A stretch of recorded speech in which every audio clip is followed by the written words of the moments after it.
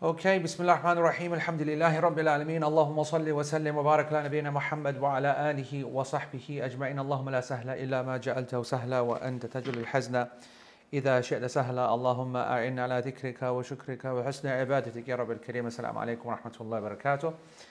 Right, folks, the first thing that I need to know is whether the volume is good. That's the first thing. Okay, oh my goodness. No way did I absolutely no way did I think what just happened. And the emergency caller just got put out there. Unbelievable. I have a feeling that it might have even cut the feed. Okay, now it's back. Sorry guys, that was me trying to straighten the camera, and I think I called the coppers. Okay, emergency. Right, so the first question is that are we okay with the sound? Because we're trying out a few things. What's the volume like? Because we've got lots of people complaining. Can you hear the AC? Can you hear any disturbing anything? And no one has to turn up the sound for anything. Shazad Salim, is it better than what it was before when we were doing the test? Let's make sure that we get everything thinking no white noise. That's a good sign. All right, okay. Khalas, Bilal's the one who writes the most notes. So if he's the one who says it's all good, then it's all good. All right. So today, inshallah, we're going to carry on in the text. Someone post me the text. Shazad Salim, where is it, man? Study material. Nope, it's not in study material. Shazad Salim or someone post the text. We are in the section of the prayer according to the Hanabila not being valid behind the fasiq. Wa alaikum salam wa rahmatullah anti Shakila. Hope you're well. And we obviously spoke about the evidences for this all the way at the bottom. Not on my text, it's not, for some reason. Yeah, I don't have Shazad's first comment. Right. So, where are we? We are ولا تصح خلف فاسق ككافر ولا خلف امرأة ولا خنثى للرجال ولا صبي لبالغ ولا أخرس ولا عاجز عن ركوع أو سجود أو قعود أو قيام إلا إمام الحي المرجو وزوال علته. Okay, that's enough for today's section. So the prayer is invalid when it's offered behind an evildoer, such as a disbeliever, okay, a woman, a hermaphrodite for male followers, a child for someone who's post-pubescent, a mute person, and then the sixth kind of category, one who cannot bow, prostrate, sit, or stand, unless he is the local imam who is expected to recover. It is recommended that they pray behind him seated. If he starts the prayer while standing but then has to sit down due to a problem, they must complete the prayer standing. Well, we're not going to cover that today. That's going to be next week. All right, so that's the text of today, inshallah. Okay, let me just no.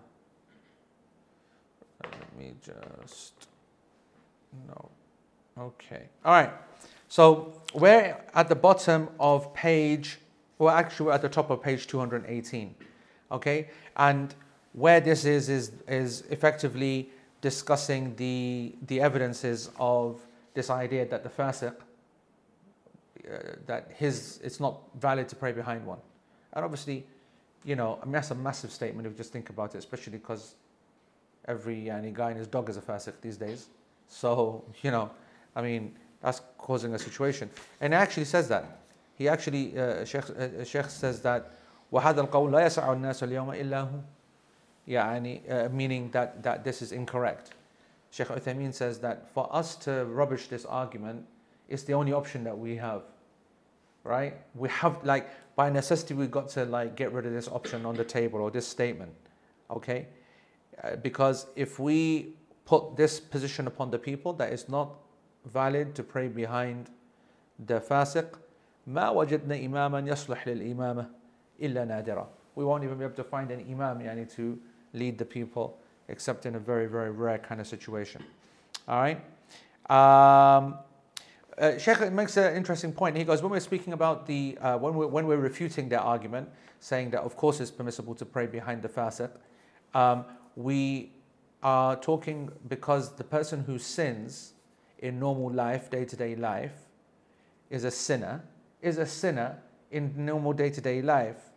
لكن لو فعل معصية, but if he does some kind of disobedience, some sin, some significant sin, تتعلق بالصلاة, okay? For example, he intentionally does something in the prayer that would invalidate the prayer. So he's sinning against the prayer, inside the prayer and with the prayer. Then it's not permissible to pray behind this man. Then the Hanabila are right, because actually his prayer is invalid. And anyone's individual's prayer that's invalid, then the people behind that prayer then is going to be invalid as well, because he's done something which is haram in the prayer, because the ma'asiyatihi tata'alluq bis-salah. But if it is a ma'asiyatuhu, لو كانت معصيته خارجة عنها فهي عليه. If the sin is outside the prayer, then that's his own problem, and it's not going to affect the prayer. Shaykh wants to actually look at the evidences. So he says, as for those folks that said that it's not permissible to pray, then what is the evidences? The first is this hadith, لا يؤمن فاجر مؤمنا, that let not a believer be led by a fajr, by a criminal. Okay? Hadith narrated by Ibn Majah, hadith 1878, and this hadith, Shaykh Uthaymeen says, this hadith is da'if, and there's no doubt about that. This hadith is weak. Okay? He goes, however, even if we consider it to be authentic, even if it's something that we'll accept, then the intention by the word fajr in this hadith, the word fajr, right, is kafir.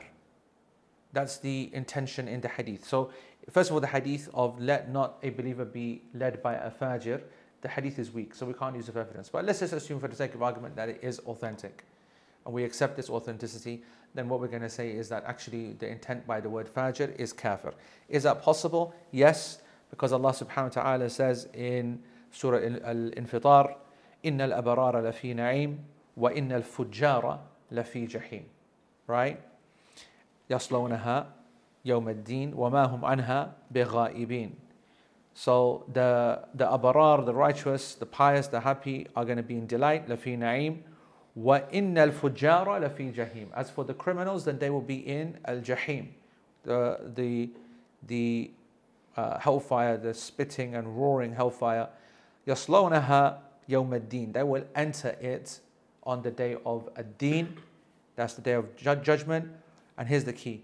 وَمَا هُمْ عَنْهَا بِغَائِبِينَ. They will not be able to escape. And that is, of course, the characteristic of only the kuffar. Because the fasiqeen will, of course, be able to escape. That's the whole belief of Ahlul Sunnati wal Jama'ah. Our whole aqidah is based upon that sins are forgiven or expiated. You either burn them off or you get them forgiven. How much you think I'll pay to get him to drink something? Huh? My guy's coughed how many times? What? 26 times? Yeah. No, don't go over there. Just drink something. Get absolute. Say custom. It's not even a coffee, just a habit. Okay, you can stay there, don't worry. So here it's clear that the word fajr is being used. وَالْفَاجِرَ الَّذِي لَا يَغِبْ عَنْ جَهَنَّمْ كَافِرٌ. This is the key. That the criminal that is not that the criminal who is not going to be able to escape Jahannam is a kafir. Right? As for the fajr that has iman, he will be able to escape. And also Allah subhanahu wa ta'ala says, كَلَّا إِنَّ كِتَابَ الْفُجَّارِ لَفِي سِجِّينَ وَمَا أَدْرَاكَ مَا سِجِّينَ كِتَابٌ مَرْقُومٌ وَيْلٌ يَوْمَئِذٍ لِلْمُكَذِّبِينَ الَّذِينَ يُكَذِّبُونَ بِيَوْمِ الدِّينِ. Right? So this is the full kafir. That Allah says, كَلَّا إِنَّ كِتَابَ الْفُجَّارِ لَفِي سِجِّينَ, that the list of the evil ones is in Sijjin, the kitab, yani the full list of who they are, what they did, etc., etc., etc. Okay? It is in Sijjin. And what will make you know what Sijjin is? It is a clear list, and that has them. Woe then be upon those who denied the day of judgment. So that's the Fujjar. So here this ayah makes it clear in Surah Mutaffifin, verse 7 to 11, that the word fajr is sometimes used for kafir.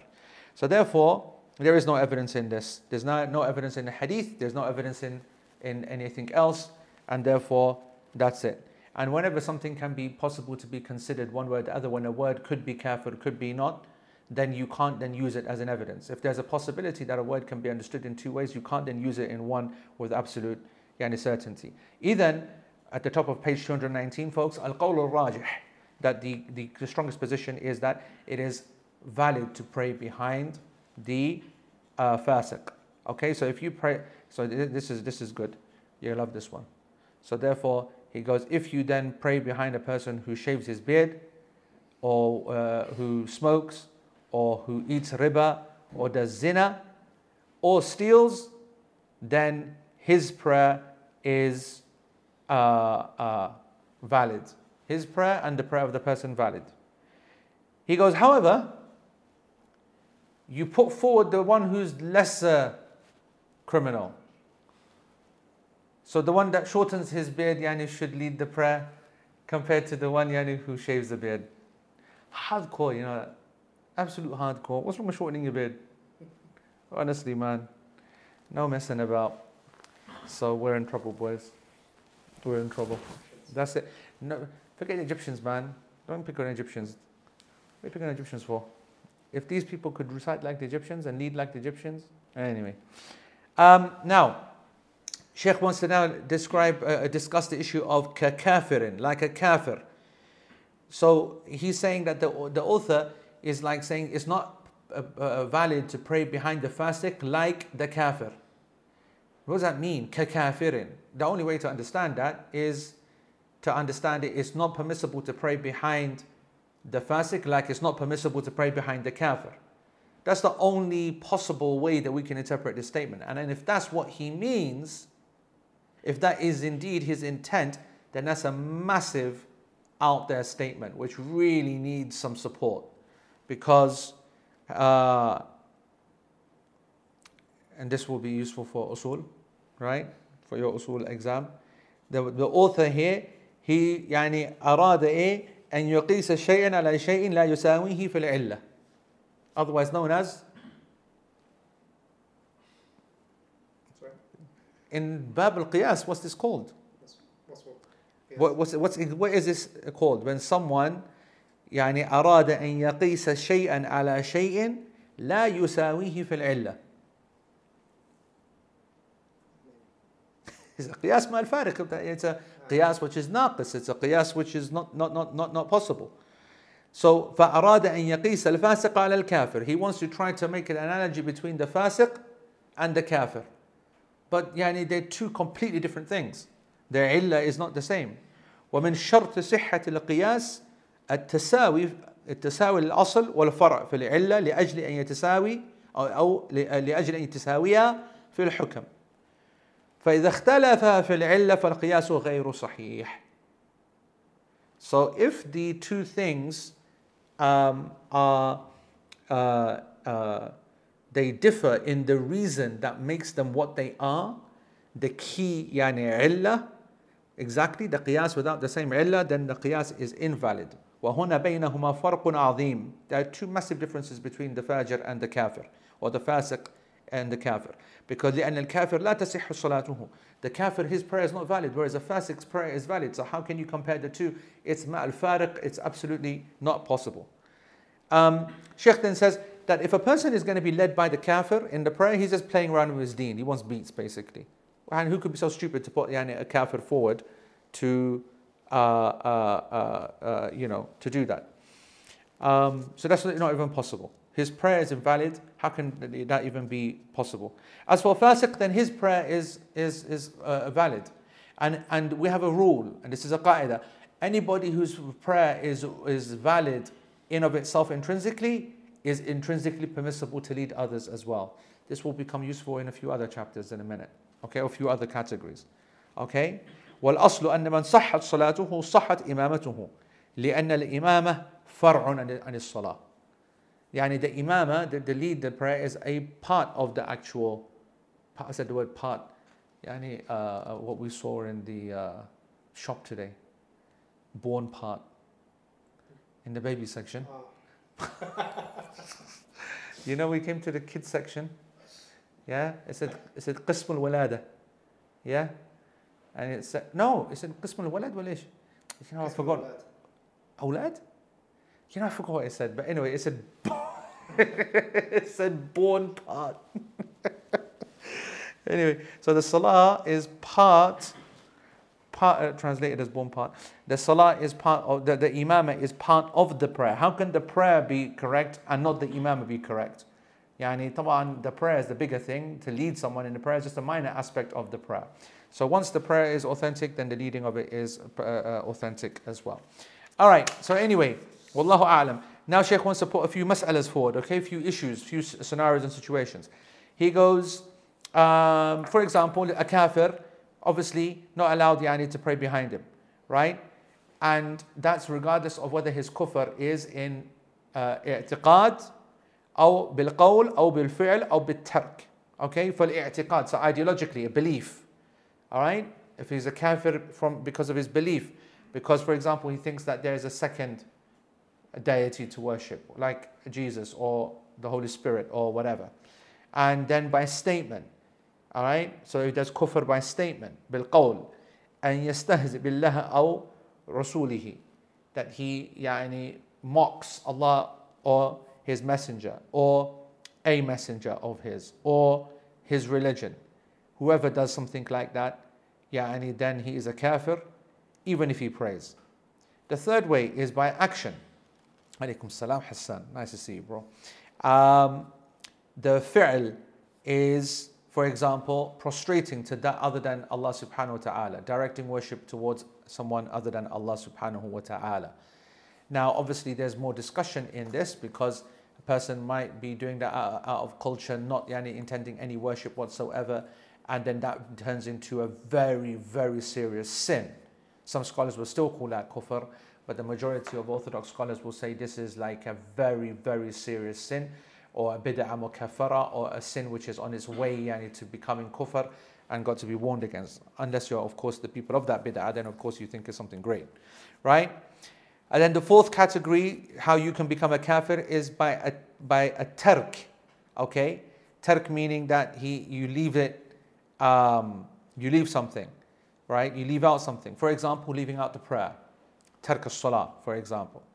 لكن Sheikh says إذا كان كفره بترك الصلاة ثم صلى أسلم. If his kufr was because he's left the prayer, if he prays, he's become Muslim again. Meaning because it's like you took shahada again, right? So he says لكنهم قالوا this is classic fiqh baqwas now, okay? لكن some of the scholars said إنه حين تكبيرة الإحرام كافر لأنه لا يسلم إلا إذا صلى وعلى هذا فلا تصح الصلاة خلف الكافر بترك الصلاة. You understand what the point is?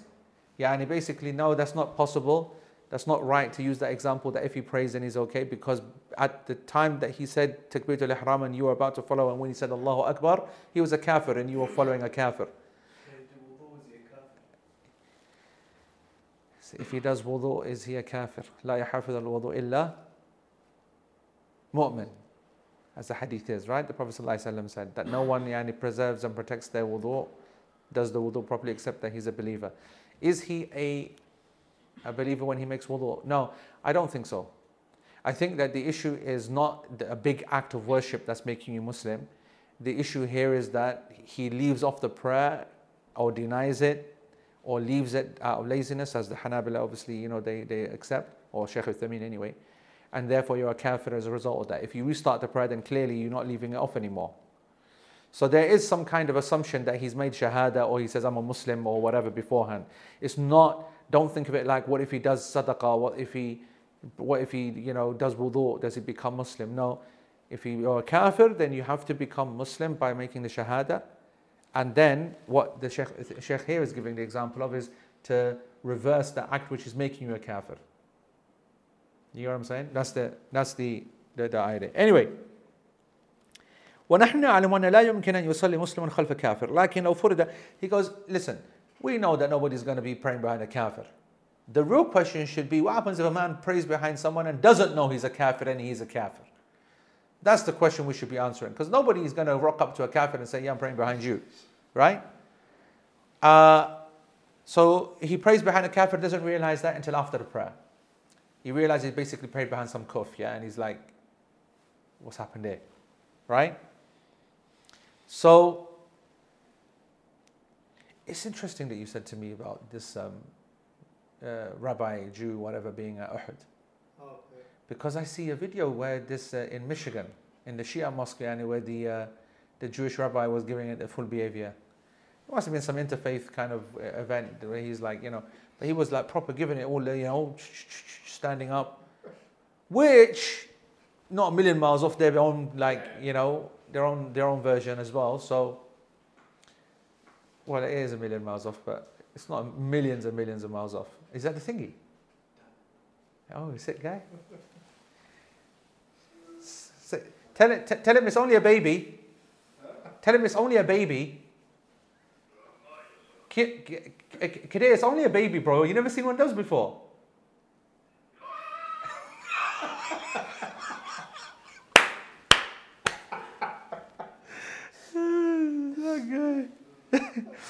Anyway, what was I saying? Right. So, Sheikh saying, فَهَلْ تَلْزُمُ do we now need to make this guy pray again? Does he need to repeat his prayer?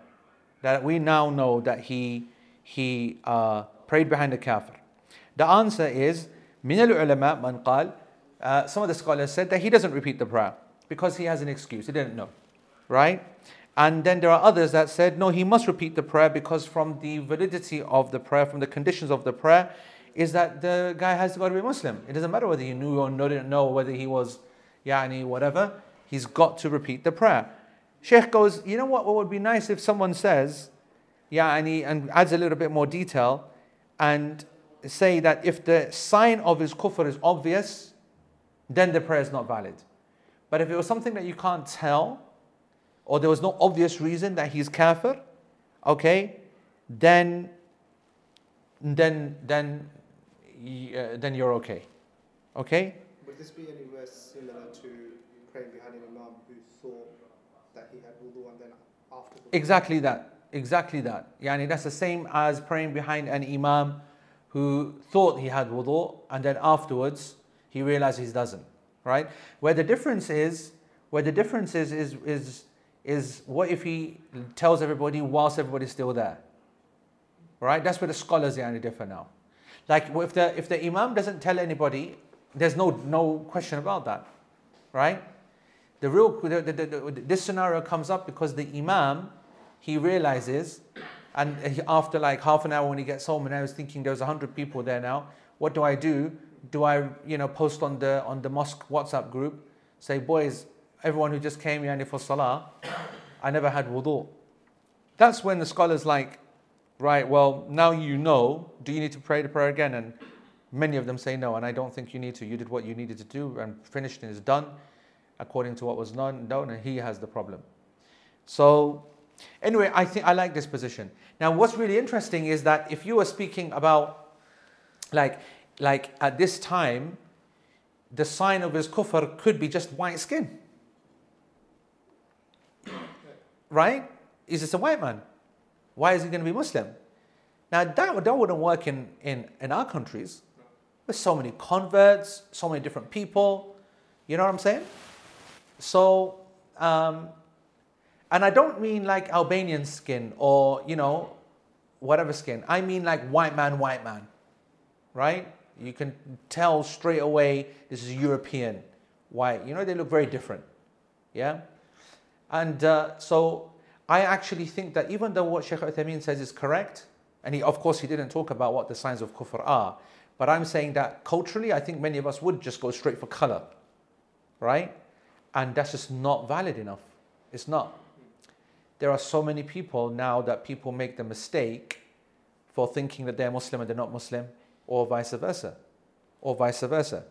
So I like what Shaykh says, that أنه إذا كان جاهلا فإن صلاته صحيحة. If he is unable to work out what's going on or he didn't know, then his prayer is valid. That's it. If he didn't know, then his prayer is valid. Another mas'ala. If the fasiq, who's the imam, fasiq now, not kafir, it's not possible to kind of fix him up. Not possible to straighten him out. Okay? For example, someone who is a ruler. Or someone who's like a proper dictator ruler, like Hajjaj ibn Yusuf. Is it permissible to pray behind him? We obviously we say that there's no problem, it's okay. But the Hanbalis, what do they say? According to the madhab, it's not valid to pray behind this imam. Even the guy that you can't fix up. Even the one that you can't fix up, other than in two exceptions. What do you think the exceptions are? Jum'ah and Eid. Jum'ah and Eid. If it's impossible for him to pray, this guy, to pray behind the imam or another imam or pray somewhere else, Jum'ah or Eid, okay? For example, in their country, they're only doing one Jama'ah for the Jum'ah, one Jama'ah for the Eid, which is actually the Sunnah, right? Then it is okay to pray behind this person. It's okay to pray behind this person. Even the madhab accept that. Even the madhab. Okay?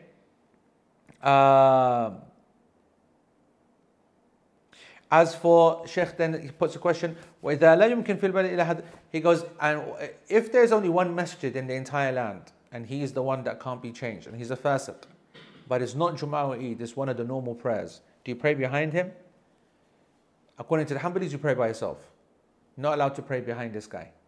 According to the Hanbalis. Okay? The official position of the madhab. Of course, there are other narrations in the madhab as well.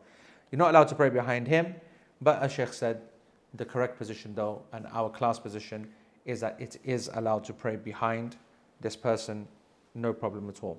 Alright? Right, let's take a couple of questions. Like wearing a chain with a cross, for example. Yeah, that's a clear sign, exactly. Yeah. If the imam realizes he doesn't have wudu during the prayer, does he finish the prayer without wudu and then repeats his prayer individually? No, never.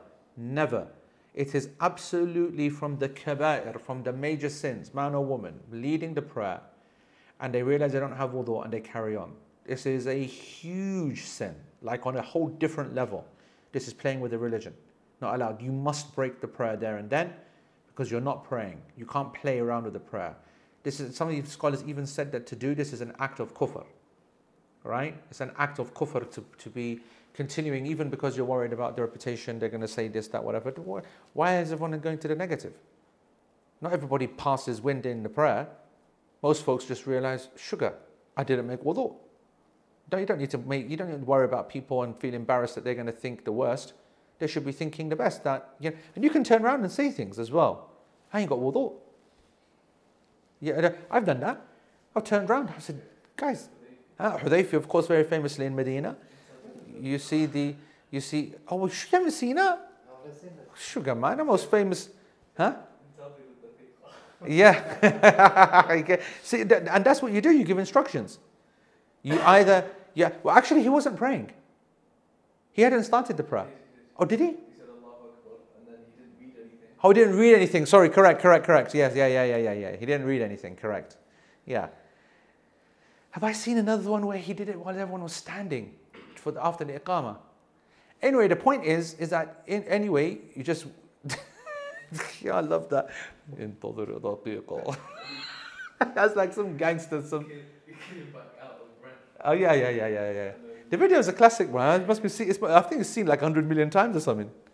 Yeah. So you communicate, you tell the people this is the situation, and if you know that it's going to be a bit long, then we've already covered this in one of the years, by the way, guys. Yeah, in one of the LP years, you tell someone behind that you come forward and lead the prayer, etc., etc.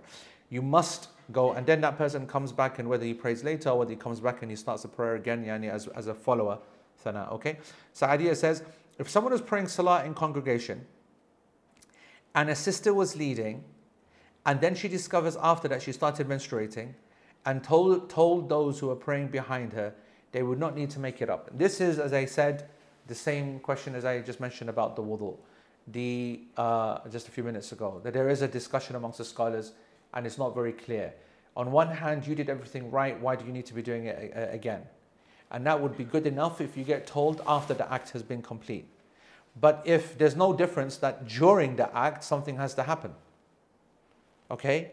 During the act, something has to... Like, think about this now, guys, yeah? Think about it. In fact, before I tell you, what do you think? What do you think the evidences are, and how do you develop a case for whether you should pray again or not again or whatever? After he's finished? No, all the scenarios. Debate it, like, go on. What, during the prayer? During the prayer, yeah. During the prayer, he needs to, if he realises, then yeah, he needs to tell everyone. Okay. Now I'm talking about the guy behind. Oh, the guy behind? Yes. Tell me everything from his point of view, not from the menstruating or the one who's got no wudu or the one who's kafir or whatever. Forget them. They're going to deal with their prayer, yeah? All right, afterwards. Well, let's speak about from the person who is following. That he realises the imam Yeah. is, for example, kafir. This is say menstruating. Oh, okay. So ladies, yani, they realize that she's menstruating. Or men and women behind an imam who's lost wudu. How are you developing the argument?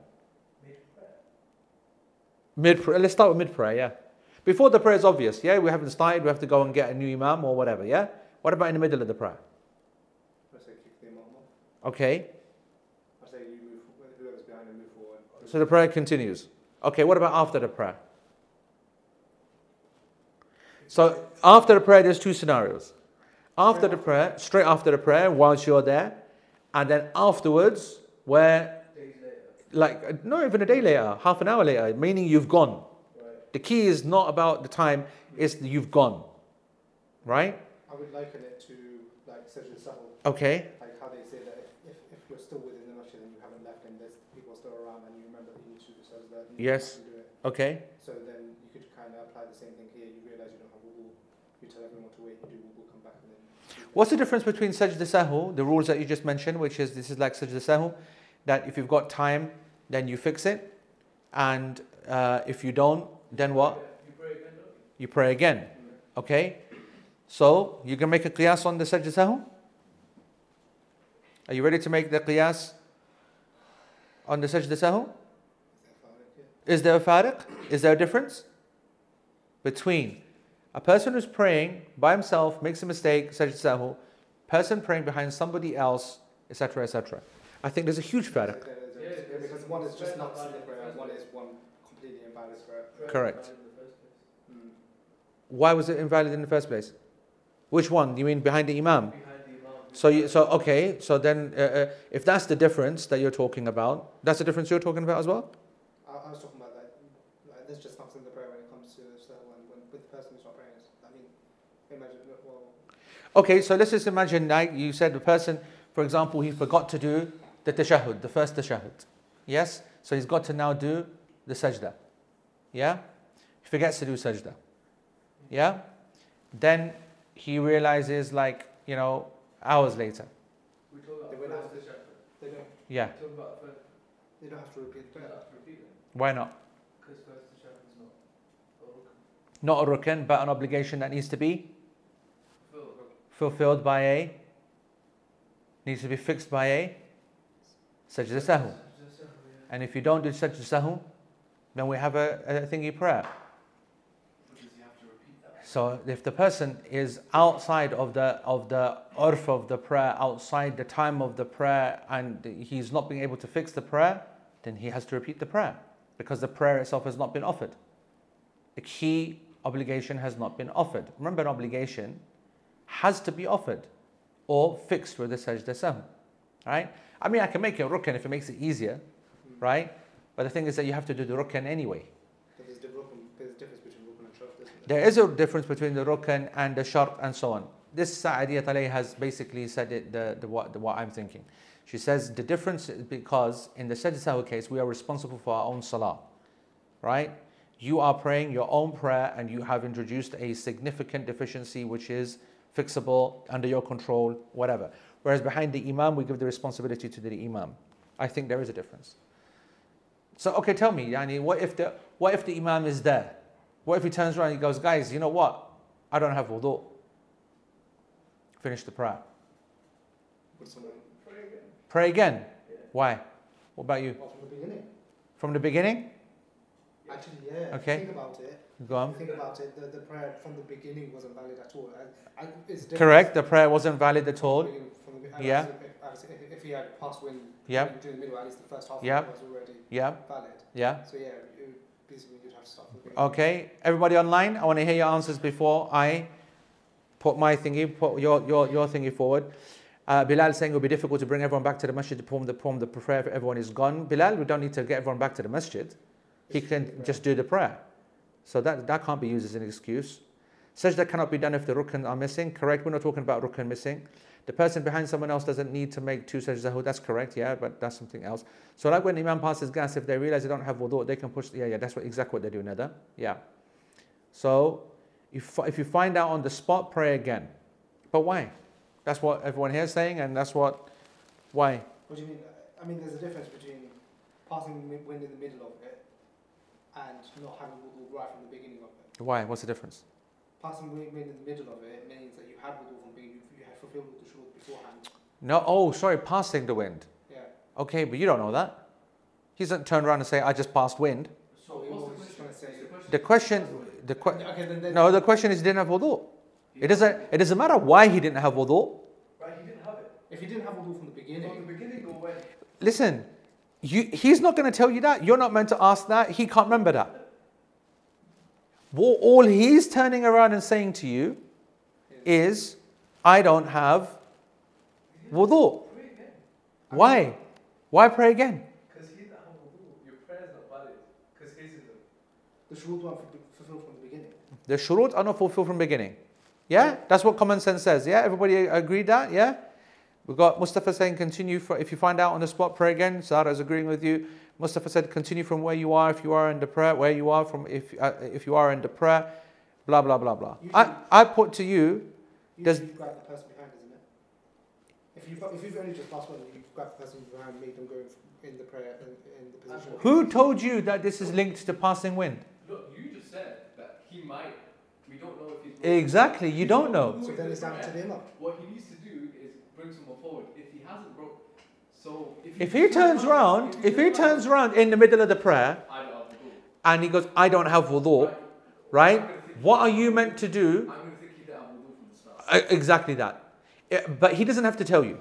Okay. If he goes, oh, if he just holds his nose, he's got a nosebleed, for example. Whatever, X, Y, Z, blah, blah, blah. If he didn't have wudu from the beginning, you don't know that. Someone else comes forward and leads the prayer. Done? Prayer is finished. Everyone's happy, yeah? Okay, well you lot said that the guy didn't have wudu from the beginning. So what about the first 2 rak'ah then that was prayed? Huh, Lala? No, can't change your answer now. I was thinking they would come down with responsibility of the imam. As in, if he knew, Has to tell everybody all the details. not to tell him all the details, but if he knew from the beginning, like he hadn't had it from beforehand, he tells them, all right, we need to repeat the prayer. I'm praying. And if he's broken it I'm in leading between, the then prayer. he'll go and grab someone and bring them forward and get them to complete the prayer. Let's say this. I'm reading the prayer. I realize, You're leading the prayer. I'm reading the prayer. I realize mid-prayer, I never did wudu. Yes, so you realize mid-prayer, I never did wudu. Which, by the way, Okay. for all of you lot and you're passing the wind, is 99% of the time of this situation. Okay. Don't put yourself in the 1%, bro. 99% of the time, bro. People are not passing wind in the prayer, bro. What are you on about? It is almost always that you forgot to make wudu. Okay. Yep. So I've turned around, put someone forward. Yes. As the imam, yeah. Okay. Would I do that in that situation, or would I stop everyone saying, I didn't have wudu, start again? I wouldn't at all. Huh? What have they done? What have they done? But if their prayer is based off yours, But not because of some obvious mistake, like him being a kafir. No, but the thing is that you've told them. So, I agree. I agree. Once you're telling them, the stakes have been upped. And that's where the debate is. That's why I said to you before, when at the beginning of the lesson, I said this is an issue that the scholars differed over when it comes to the issue of when you've been told.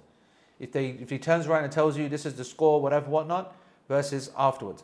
Now, afterwards, pretty much all the scholars are okay with it. Pretty much. You're still not okay with it, by the way. I stick to your line because you said, even if he tells you one whole day later, you said it as well, he didn't fulfill the conditions of the prayer. He had no wudu. No, I said it. no, but then the people are ma'dhur because then how's he going to tell every person that turned up for the... Piece of cake, I just told you, put it on the WhatsApp group. Oh, come on. I mean, I'm not my I'm national fine. WhatsApp group. Don't worry, we'll make sure that you are. We're going to assume 100%. For these Masjid these Jum'ah groups, thingy, yeah. Let's assume that there is a WhatsApp group. Everybody finds out. It doesn't matter WhatsApp group, not group. You know, this kind of situation, they make announcements. They make announcements. Actually, it happened in my room. Right? There you go. But they made us pray. He made the prayer again. Uh, But then, bro, Deobandis and their Darul Uloom behavior is a madness. I remember, you know the worst thing about praying behind Deobandis in a Deobandi masjid? In Ramadan, if they make a mistake in the Taraweeh, sometimes they make you pray, they pray the 2 rak'ahs again. That's madness. Huh? Done it. But why though? That's a crazy one. You forget, you might make a mistake, he corrects you, and at the end, yeah, you know what, that was like 1 or 2 mistakes too much, pray the 2 rak'ah again. You're like, no way, man, it was torture enough as it was. Listen, yeah, and now I've got to pray the 2 again? Right, okay, with that, it's not hearing, so I have to repeat the questions. I thought I was repeating it as much as I possibly could. Anyway, also the Imam is also, what Thana said is very correct. The Imam didn't know either from the beginning. That's also an important part here. So then would it be ma'dhur from the beginning? Ma'dhur, there's no doubt that there's ma'dhur. There's no doubt. Okay? Now, as I said, the scholars, they differed. Okay? The scholars, they differed, and the you know what's funny? You know what's hilarious? The last couple of lessons, the amount of complaints online that we can't hear you and all we can hear is the audience. All we can hear is the audience, all we can hear is the audience. Now, you know what they're saying? We can only hear you and we can't hear the audience, we can't hear the audience. They're custom people. It doesn't matter how many valleys of gold you give them, yeah? So you have an extra mic for them. I'm telling you, man. These people, man.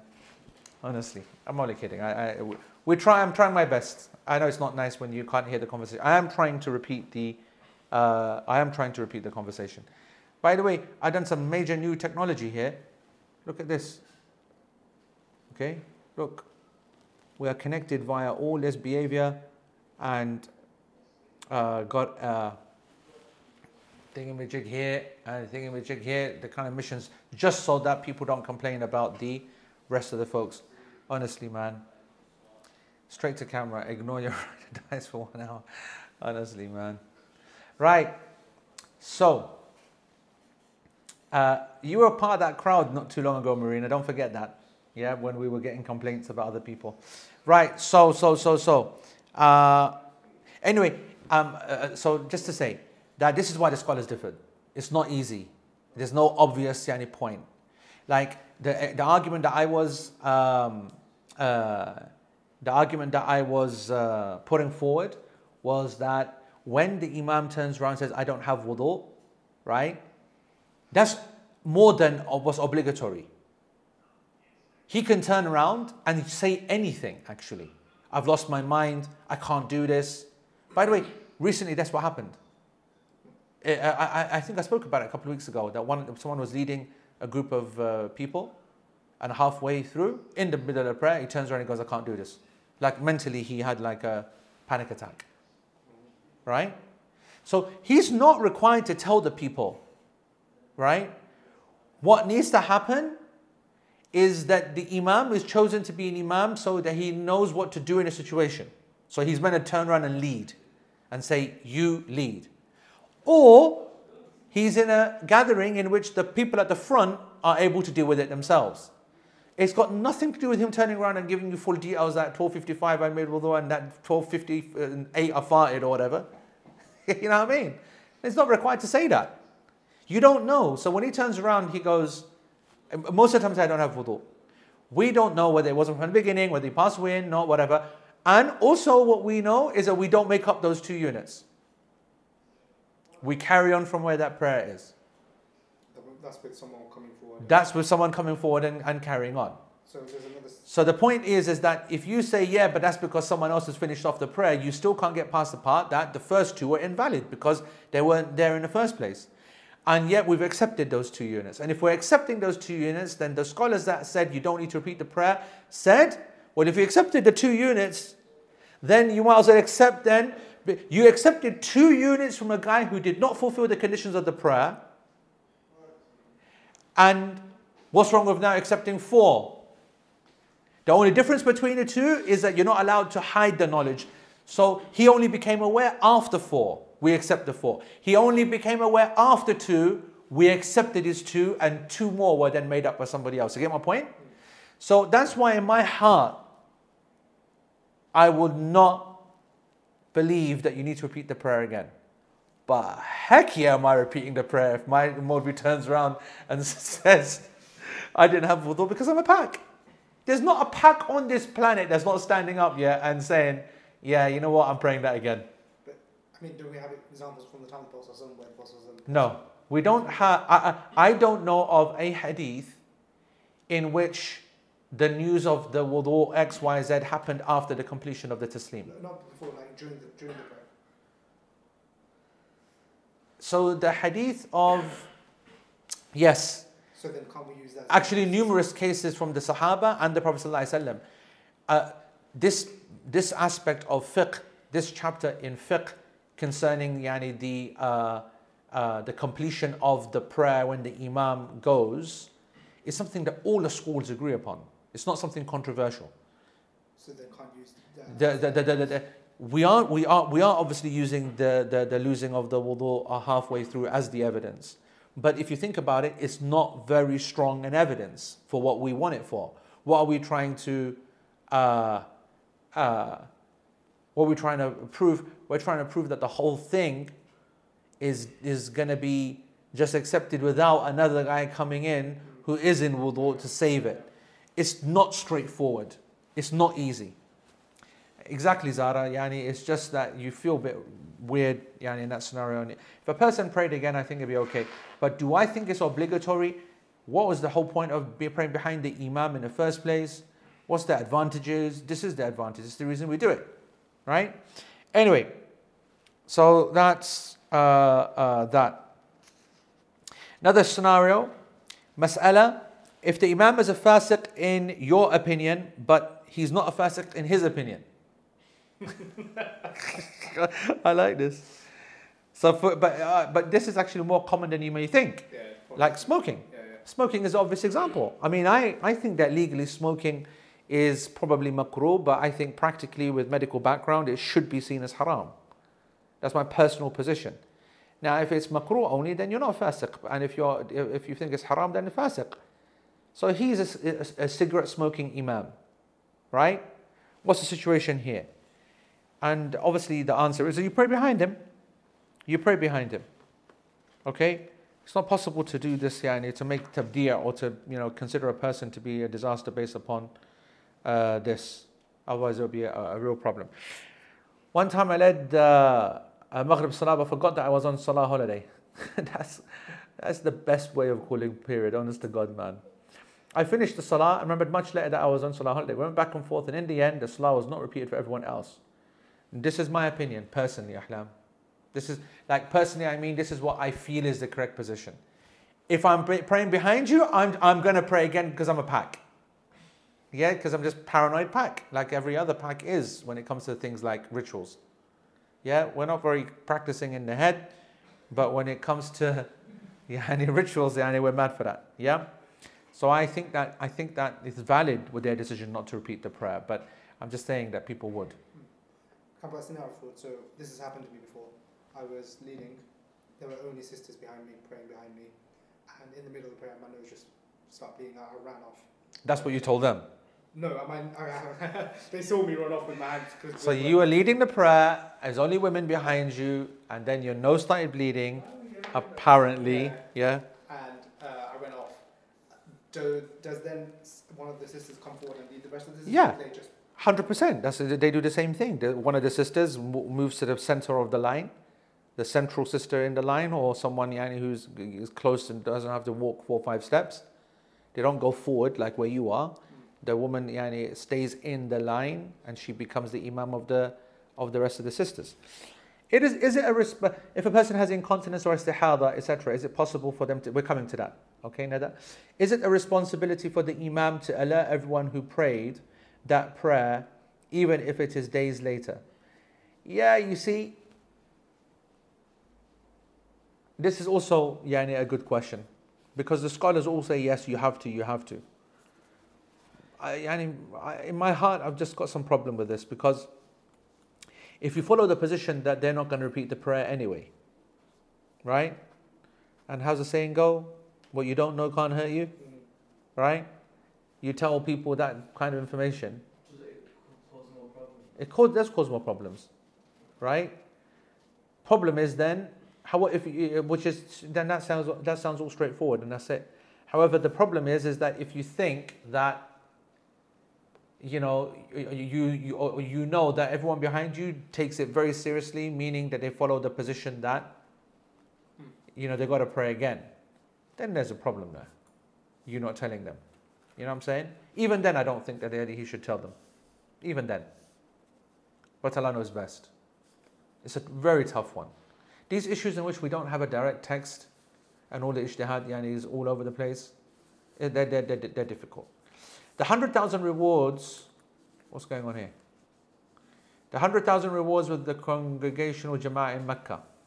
It is applicable only behind the masjid imam? Oh my God, no man. This is it's not jama'ah. Noreen, it is not jama'ah. 100,000 reward is for every single prayer offered in Al-Haram. Nafal or jama'ah. A person who prays jama'ah gets 2.7 million rewards, not 100,000. Okay? We want 27 times 100,000. That's my opinion. Some said it's 100,000 across the board. I don't think so. Wallahu a'lam. Right. The next part then, and it's not valid behind a woman. This is obviously referring to the male. So it's not permissible for a male to pray behind a woman. The evidence is that which is narrated from the Prophet ﷺ. This is page 222. لا تؤمن امرأة الرجل, that let not a woman lead a man. This hadith though is weak, narrated by Ibn Majah, hadith number 1081. So even though the hadith says it shouldn't happen, the hadith is weak. We need to make it clear. However, we do have other hadith which indicate that this would be a problem. For example, the hadith of Nabi sallallahu alaihi wasallam, لَنْ يُفْلِحَ قَوْمٌ وَلَّوْ أَمْرَهُمْ إِمْرَأَةٌ, that no people will be successful if their affair is led by a woman. Yes? All right? No situation. What was it that you were saying, Tanveer, about Widad? Rejecting these... Okay.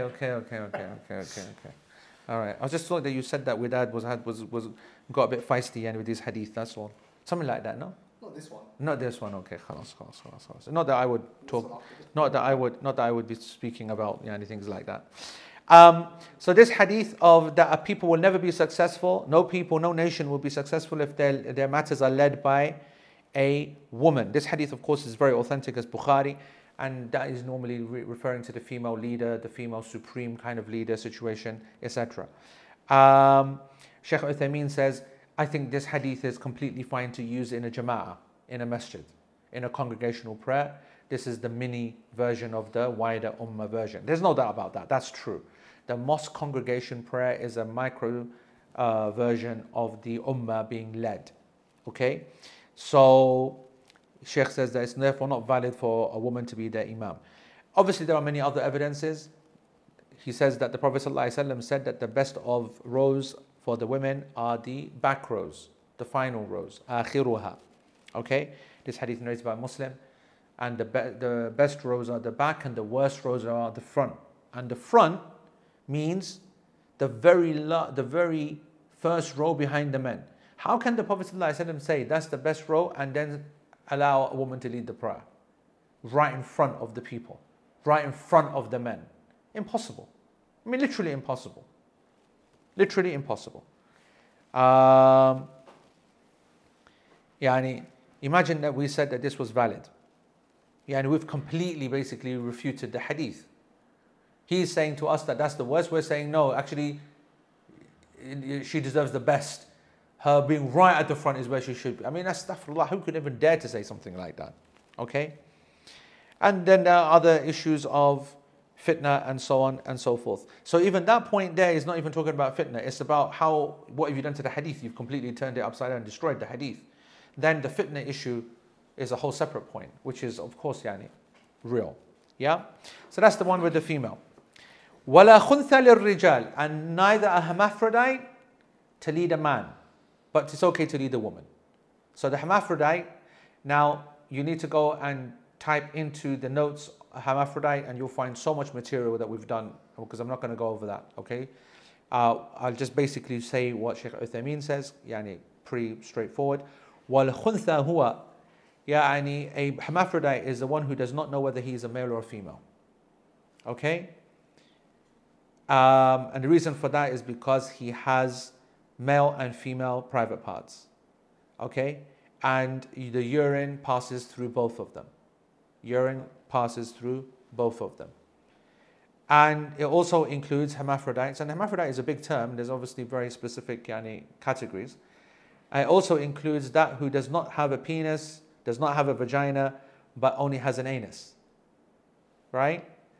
And Sheikh says whether the khuntha is here, like amongst these examples, or any other kind of technical way that it occurs. And so this would then be bringing in the more controversial categories of hermaphrodites, those that have a dominant private part, for example, or tests show, for example, that they biologically are a woman, but from the outside something else.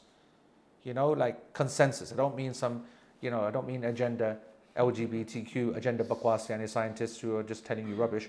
I mean, like absolutely authentic, legitimate, neutral testing shows that it's like, there's something's happened here, right? Whoever. It doesn't matter the form.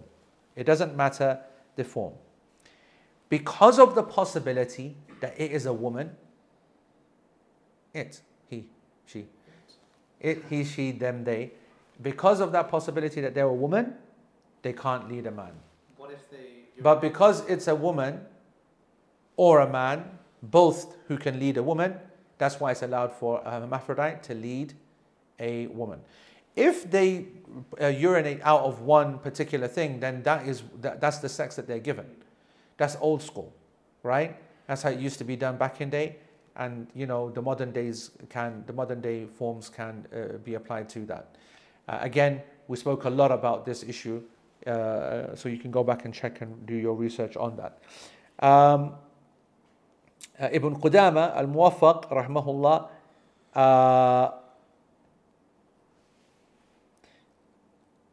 that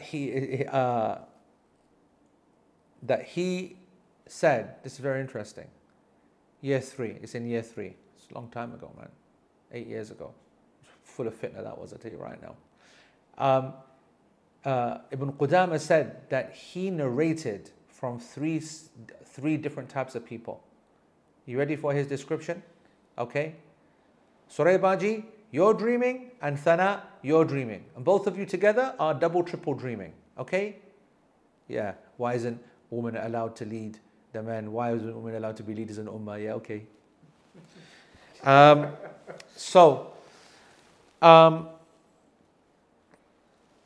He said that I narrated from 3 different people. The first was a person who had a orifice, okay, who had an orifice between the front part, meaning where the vagina would be, and the anus. So in between, just one orifice, and urine and feces would come out of it. He goes, I narrated from one of those people. So no private parts, no sexual organs. I'm speaking like a flipping kid, private parts. No sexual organs, okay? The second of them, he never had a vagina, never had a penis. وإنما له شيء نابع يخرج منه البول رشحا مثل العرق وهذا أيضا خنثى. يعني he had some appendage, growth basically is what he's saying, some kind of growth in which the urine came out in like spray. That's madness, man. May Allah protect us, man. We shouldn't be laughing at this. This is real, man. The third one, it's amazing that he has this amount of detail from the people, by the way. No, but this is, listen. I want to tell you something. Yeah, our scholars, from the Salaf until the mid-times and everything, and up until even last 100 years, right? The amount of detail that they explain these things. And listen, physical details obvious because you can just show it. But the psychological analysis and this and that and the tests and blah, blah, blah, what we need to do to be able to ascertain behavior and mood and character and culture. And the scholars are on a different level, bro. And then when it comes to actual field research, different level. Bro, what are you worried about? Anything? It's the women part that they understand so well. How the hell did that happen without textbooks, videos, videos and charts and graphs and God knows what, right? Because people were straight up when it comes to knowledge, they speak to each other and explain their own details. Ibn Taymiyyah, he wasn't even married. Madness. It's amazing how much detail they go into about the colour of the period blood in all books of fiqh. It's absolutely crazy. And very, very little input directly from female scholars, but there's no doubt that they are telling their male scholars. No doubt about it. They speak openly about these things. So the third one, no anus, no vagina, no penis. This is a mad one, by the way. This is a mad one. You ready? He would vomit the food that would remain in his stomach. Yani what he's saying is that he would eat, digestion would occur, and it wouldn't go out the back, it would come back out. And it wouldn't go out the back, but it wouldn't also become feces. It would just come back. It's still in a more raw kind of sewage form without going all the way.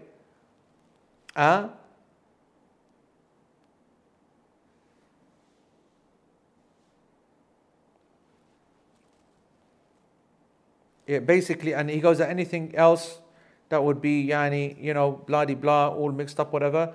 Anything else, bile, or, or instead of going out there, it would come out the mouth. Wallahu ala kulli shay'in qadir. And Allah indeed is able to do all things. That's just him saying that there are different types of hermaphrodites. You know what I'm saying? So that's like absolutely right. When we read this thing, we just say alhamdulillah. Like I said to everybody, man.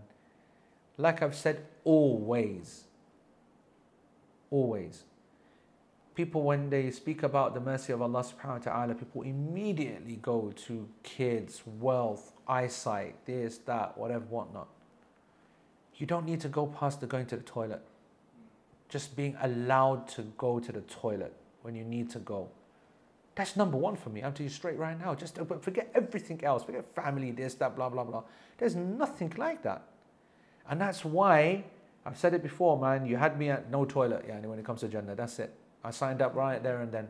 No going to the toilet, no none that bakwas, whatever, whatnot. Because it is an absolute mission.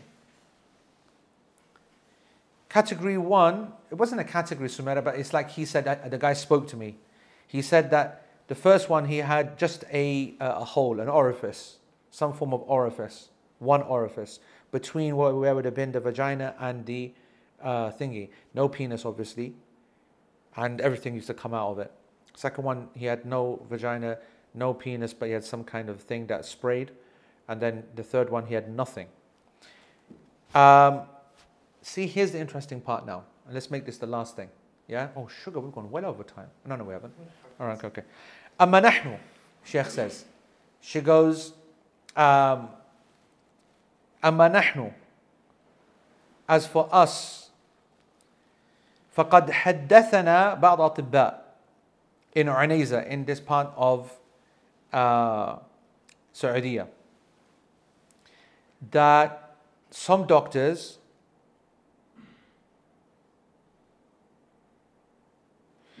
he's just basically saying that, that's what he said, but for us, some of the doctors told us that there are people that are born without any male or female appendage, no sexual organs completely.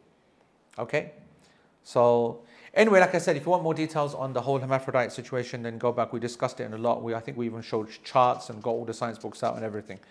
So, as I said, a hermaphrodite can lead a woman, can't lead a man. Can a woman lead a hermaphrodite? Can a woman lead a hermaphrodite? Can a woman lead a hermaphrodite? No, because the possibility of it being a man. Correct. That's it. Because of the possibility of it being a man. Going back to the third thing. Yeah. Get me a pen and I'll thingy. I remember reading about there's a method or hadith where the Prophet tells either I think his wife or one of the female companions to lead at her home, and she had a male slave behind That's her. right. So they use this as an evidence to say that. That's right. This is the only evidence, of course, that they have as as some kind of narration, also as some kind of basis, and actually, not just. In our modern time, that's only used by liberals or modernists or Amina Wudud or whatever. Yeah, some bakwas. But actually, some of the Salaf accepted that as well. Yes, I remember reading a very big name actually. No, yes, Sufyan al-Thawri accepted it, Yeah. okay, and other scholars as well, but not for the obligatory prayers. They put conditions down. They basically did exactly what the Prophet ﷺ did. Not obligatory prayers, night prayers and occasional prayers. Number one. Number two, they had no Quran. Number three, they were her property, servant. So there's a lot of, obviously when I say property, I mean like there's the aura situation is different, etc., etc., etc. Right, let's take some questions. Where didn't we get to? Could that lead to losing? Suraya, what is the qada prayer? I didn't realize what is qada. Could that lead to losing trust in the imam if the imam is not telling people, what's happening and whatever, whatnot? But they don't know it, so how do they know whether they're losing trust in him or not? If you don't know what you missed out, how are you losing trust? You get what I'm saying? Allah alam. Can a mother lead her prepubescent son in prayer? Can a mother lead her prepubescent son in prayer? If yes, would the mother stand behind and would she make jahar of the qira'ah of the Quran? The jahar is depending upon the prayer. And if it's a child, then that's okay. If it's prepubescent, then the child is not the being thing anyway. I think but shouldn't be done as a habit. It should be done for purposes, reasons. When we talked about someone shaving being fasik last week, what did you mean? Is someone being clean shaven? Correct, yeah. I mean clean shaven. Someone shaving clean is doing a haram, major haram act. That's not something which is permissible. Why aren't women allowed to be leaders in the ummah? They can be leaders in the ummah. Why isn't a woman allowed to lead the men? What in Suraya? Are we talking about the prayer? We've spoken about that. That's impermissible because of the hadith and the thing of fitna. If you mean what is the meaning of the hadith of Bukhari, then I don't want to get into that because that creates a massive discussion, which we have discussed, I think, maybe about 15 times. I think. Although Liz Truss would be a really good proof. But then I know she wouldn't be, to be honest. No, honestly, God, there are some clever women out there. Liz Truss was, without doubt, the dumbest human being I have ever seen in my life. Like, I want to put to you, that, I told you before, people know that I love Have I Got News for You. And Have I Got News for You, like about 7 years ago, 5 years ago, I was watching it randomly. And, when they play clips of the funniest things of the week, and I remember the Liz Truss was talking about the cheese and on screen, and she did this like this weird thing with her face and held it at the camera. And honestly, I died inside. I never in my life, in my human existence, saw any person pull off anything that looked so embarrassing, so pathetic, so stupid. So the second I realized that she was the leading candidate, and thinking, my mind couldn't compute anymore. I realized that, you know what, wallahi, it's true. We only get what we deserve. We only get what we deserve. Honestly, as human beings, if we voted for Brexit, stupid idiots that we are, we deserve to be in the economy, be in a complete mess. We put Liz Truss in power. We put back Boris Johnson into power. You know what? Human beings have got nothing to complain, anything that happens to them. Right. So that's not nothing to do with women. She was just bagharat of all bagharats. Where would the khuntha stand in the congregation if we can't determine their gender? With the men or women or in their own role? Actually, that's a good question. Yusuf and the scholars did say that they should be in their own role if they are known to be hermaphrodite, meaning that they can't determine their gender. Okay? Did you say that before with that? The number of hermaphrodites in the world is similar to the number of redheads. I don't, with that, I need... It's hard to believe. That's very hard to believe with that. We need some proof. Number of redheads. Gingers. I don't know the ginger. I don't know where you get that one from with that. Honestly. We need proof of that. Yeah.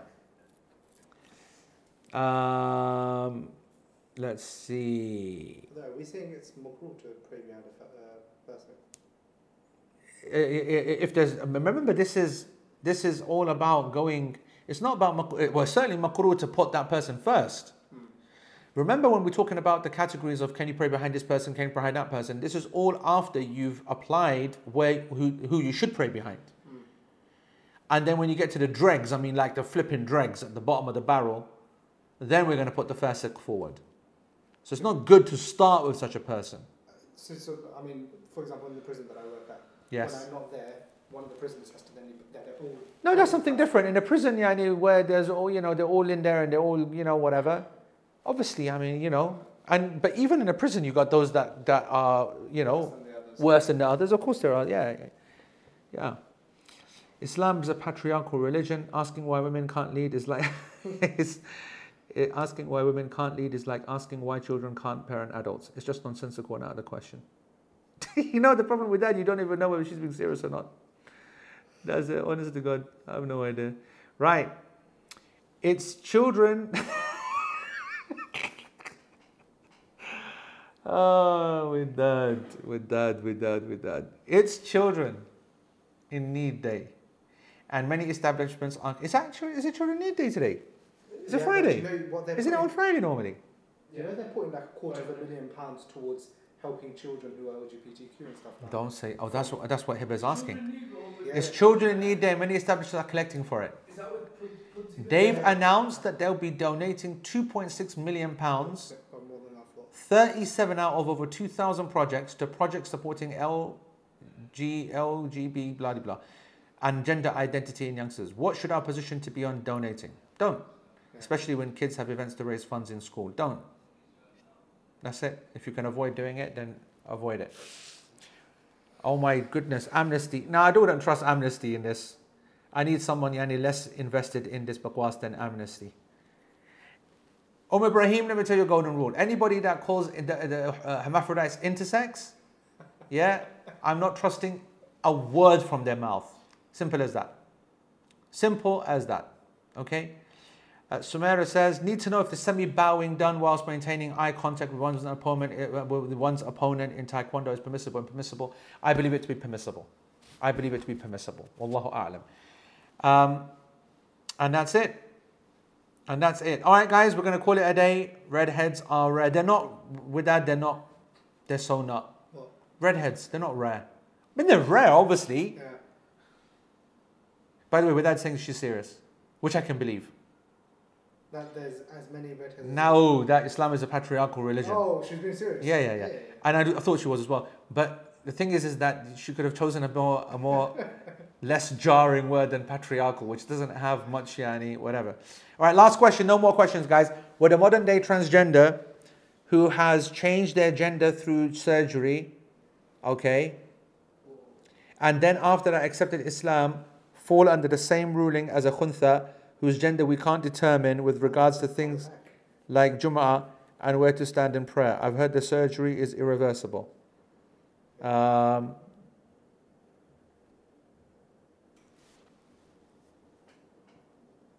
So he's done a major sin,